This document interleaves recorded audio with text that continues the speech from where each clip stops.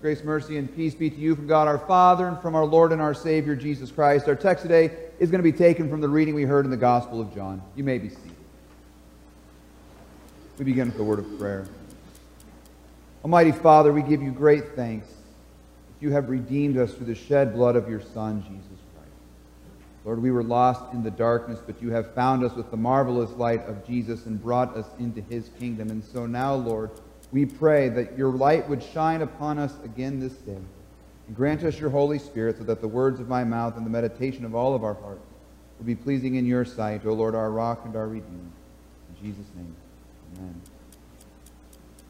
Well, as I mentioned last week, we're in the midst of this, or we're beginning, I should say, this sermon series called Rooted and Growing, kind of guiding us through our stewardship campaign. First, once again, thank you, Paul. Really, really well done. Wonderful job. And thanks to the Graffs who spoke last week. You guys, I love these temple talks. And just so you know, I'm picking some of you all next. You might not even know it until I call your name. So we'll see. Have something ready. But I do love these temple talks. I love this way of thinking about this life in our church and seeing the impact that God has on people in this place. Now, throughout this series, one of the things that we're doing is we're looking at the book of Colossians, chapter 2, verses 6 and 7. And I told you last week that at the beginning of every sermon, we're going to read this verse together. And I told that to you, but I forgot to tell the people who make the slides. So I will read it for you today, and you do not have to read along, unless you've done your memory work and you want to go along with me right now. But next week we will have it up on the board. But again, I encourage you to be meditating on this word. Again, Colossians 2, 6, and 7. Meditate on it, focus on it throughout the week, and memorize it. Paul writes, "Therefore, as you received Christ Jesus the Lord, so walk in him, rooted and built up in him, and established in the faith, just as you were taught, abounding in thanksgiving."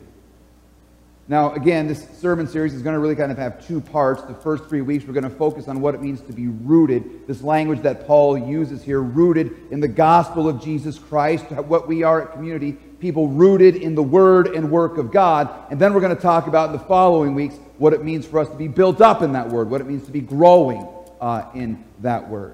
Now, last week, we talked about what it means to be rooted in the word and work of God as we talked about the work of God in creation.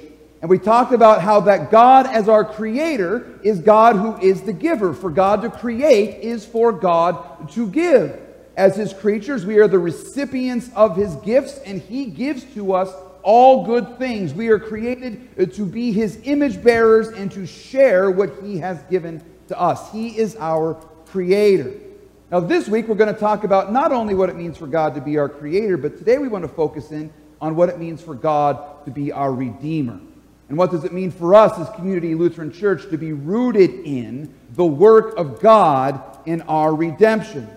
This is exactly, I think, what Paul is getting at in that little verse from Colossians 2, when he says that Christ Jesus is our Lord. We have received Christ as our Lord. And what does it mean for Jesus to be our Lord, other than that he is our Redeemer?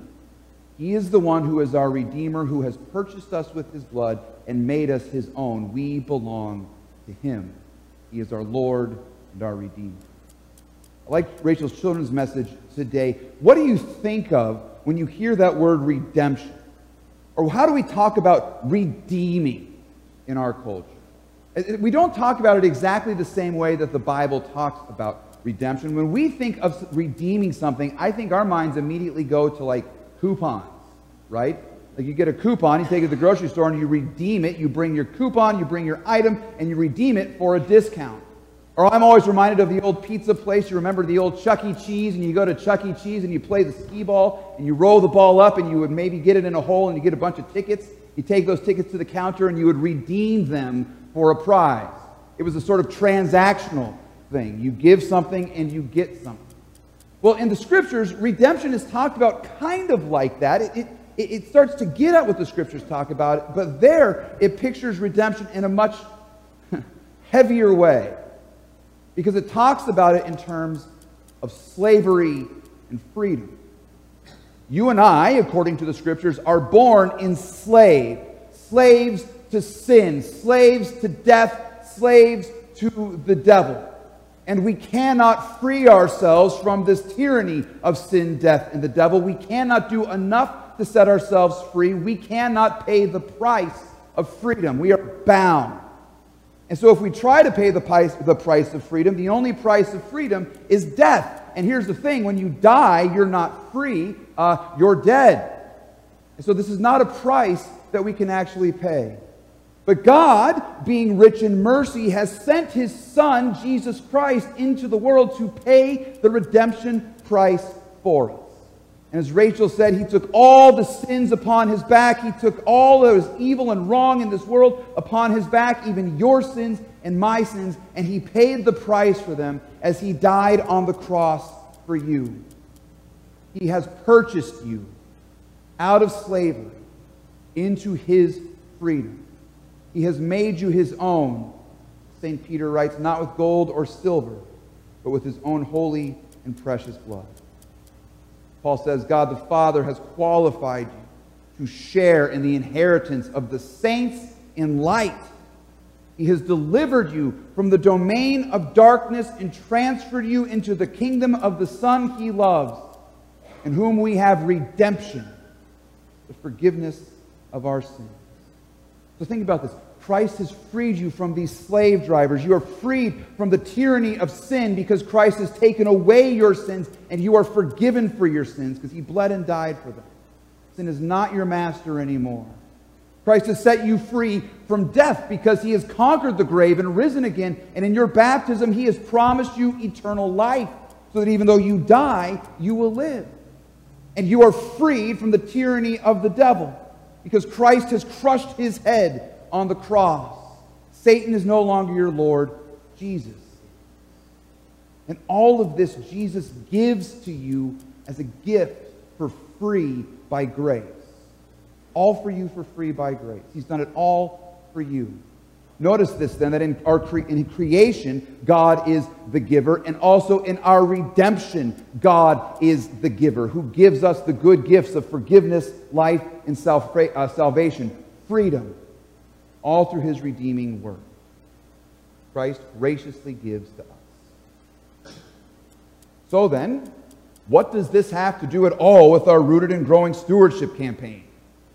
What does this have to do with the stewardship campaign? And actually, I think that's the wrong question to ask, because it makes it sound like we would be preaching the gospel here, the redemption we have in Jesus Christ, in service to the stewardship campaign. As though the stewardship campaign is the main thing and the gospel simply serves the stewardship campaign. And that would be the wrong way to view things. That would be like us thinking maybe we should invite Jesus to church sometime so he can give something to us too. Wouldn't that be nice? That's backwards. It's entirely mixed up. It works the other way around. It's not what does the gospel have to do with the stewardship campaign. The question is, what does the stewardship campaign have to do with the preaching of the gospel? What does it have to do with the redeeming work of Jesus Christ? Because after all, when we do a stewardship campaign, and as we talk about this Rooted and Growing campaign, we're talking about things that don't sound a whole lot like they're part of the gospel. We're talking about buildings and building funds, and we're talking about money and raising money.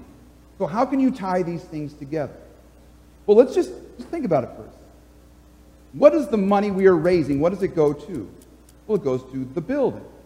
And what is the function of the building here in Escondido? What is the function of the building in San Marcos? Well, these buildings exist so that we have a place where we can gather to hear the redeeming work of Jesus Christ for us. These congregations are places that we gather so that we can be sort of lights with the gospel in this world of darkness and sin. They're sort of outposts for the kingdom of God in this sinful, dark world, so that we have a place to hear and receive the good news of our forgiveness, our life, and salvation. They're lighthouses proclaiming redemption to the dark world around us. This language of darkness and light saturates the Scriptures. And Paul tells us that in our redemption, we have been redeemed from the domain, the tyranny, the dominion of darkness, and brought into the kingdom of light, where Christ reigns. Paul sounds very much like John from John chapter 3 today, and he sounds very much like Jesus when he's talking about the world that he has come to save, how Christ has come to bring light into this dark world. I love how Paul got at this in his temple talk, and we hear it all the time in John 3:16. It's this verse that we simply love. John writes, God so loved the world that he gave his only Son, that whoever believes in him should not perish, but have eternal life. For God did not send his Son into the world to condemn the world, but in order that the world might be saved through him.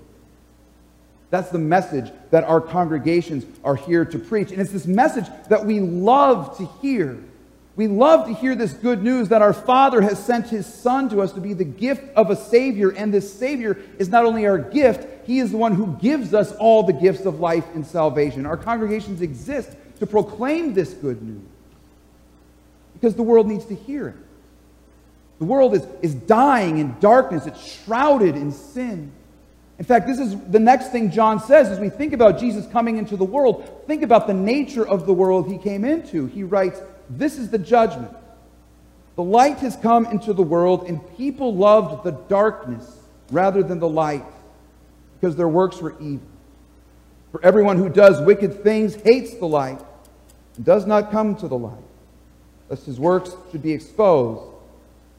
Whoever does what is true comes to the light, so that it may be clearly seen that his works have been carried out in God. Jesus Christ, the light of the world, comes into a world filled with darkness and unbelief, a world full of sin, hostile towards the God who created us in love and who gives us life and breath. A world that, as John says, is condemned already because it loves darkness rather than the light. The world that loves the very thing that is killing it. This dark world is the place where death reigns. This dark world is filled with danger and sin and evil, and people are in dangerous positions because they dwell in the dark. They need the light of Christ's redemption. It is very dangerous to navigate your way around in the dark.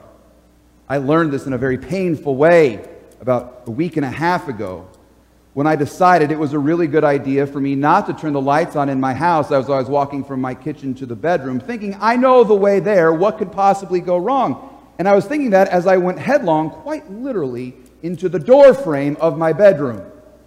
Many of you saw this. Many of you talked to me about the big red mark that was on my head last week. It wasn't something I could hide. I looked like Mikhail Gorbachev.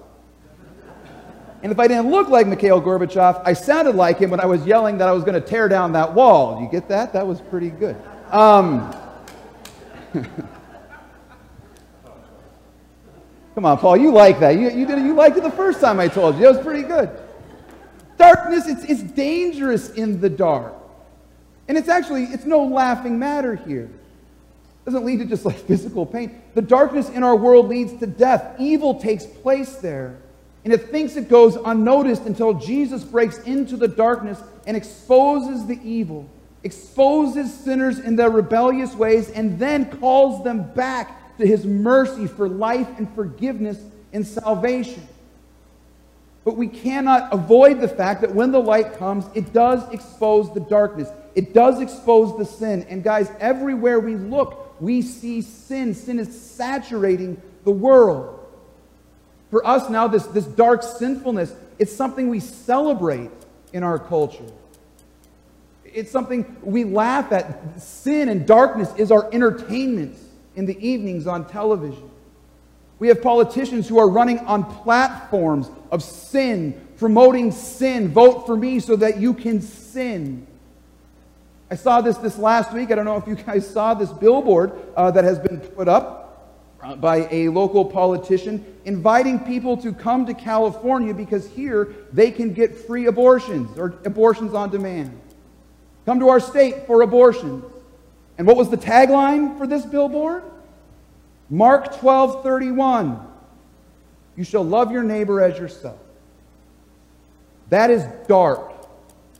That is evil. I know some of you are thinking, no politics in the pulpit. Fine. That's not politics. That's blasphemy. And it's sin disguising itself as an angel of light. It's a celebration of the darkness.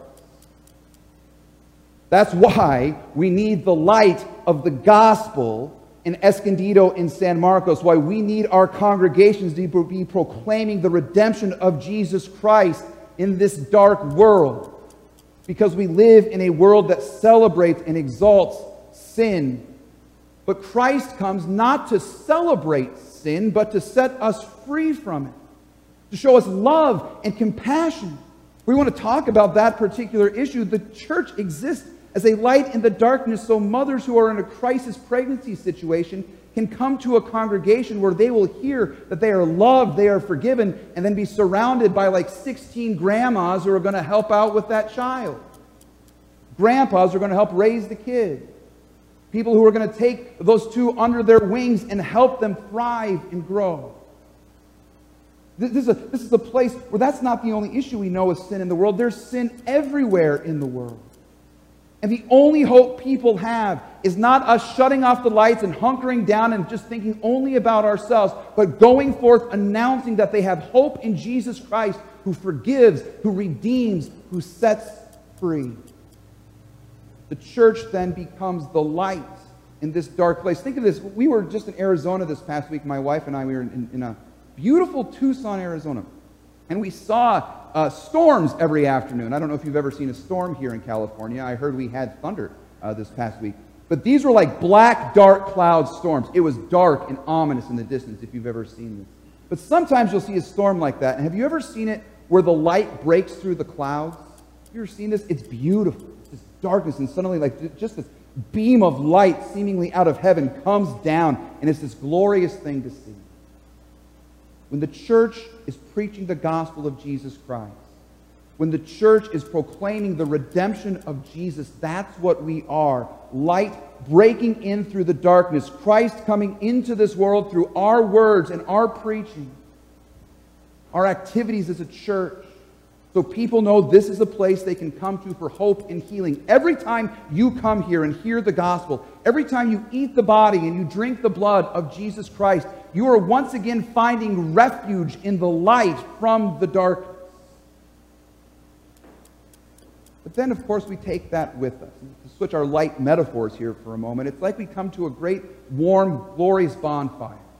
And we all bring our little candles with us. And we light our candles in the fire. And then we go back out to our homes, to our jobs, to our communities, to our kids, to our grandkids, to our families. And we bring that light of Jesus with us. So that every time you speak of the gospel of Jesus, every time you tell someone about the love of God and the forgiveness of their sins, the light of Jesus' love is pouring out of your mouth into the darkness and bringing hope and healing to a world that needs to hear.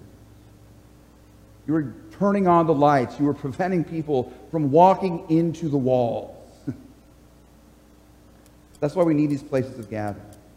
Because we need a place to gather around the light of God's Word with our fellow saints in light. Again, as Paul says, Christ has qualified you to share in the inheritance of the saints of light. For no matter how dark it is out there, the light of Christ yet shines upon you in this place. The light of Christ yet shines forth from San Marcos. Is there, and here we get this wonderful news, this proclamation that is for you this morning, this announcement. Jesus Christ is your Redeemer. Your sins are forgiven. Amen. We pray. Almighty Father, we give you great thanks for the light that you have chosen to shine forth from our congregation. We pray, God, that you would continue to bless us here so that we know and always have confidence in the redeeming work of Jesus Christ for us. Now continue, Lord, to allow this place to be a place where we can come for healing and hope. The world can come for healing and hope. We might hear of our forgiveness and our love in Jesus. In his name we pray. Amen.